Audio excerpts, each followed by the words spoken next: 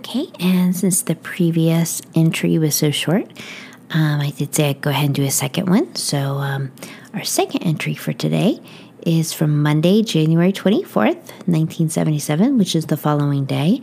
And we're still in Paris. And it says, people keep coming in and out of the apartment all day, starting at 5 o'clock. Mick Jagger arrived so drunk from an afternoon with Peter Beard and Francis Bacon that he fell asleep on my bed. At 11 o'clock, we tried to wake him up, but he was too asleep.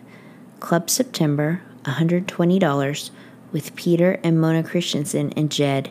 The cab there was $2, and the trip back was also $2.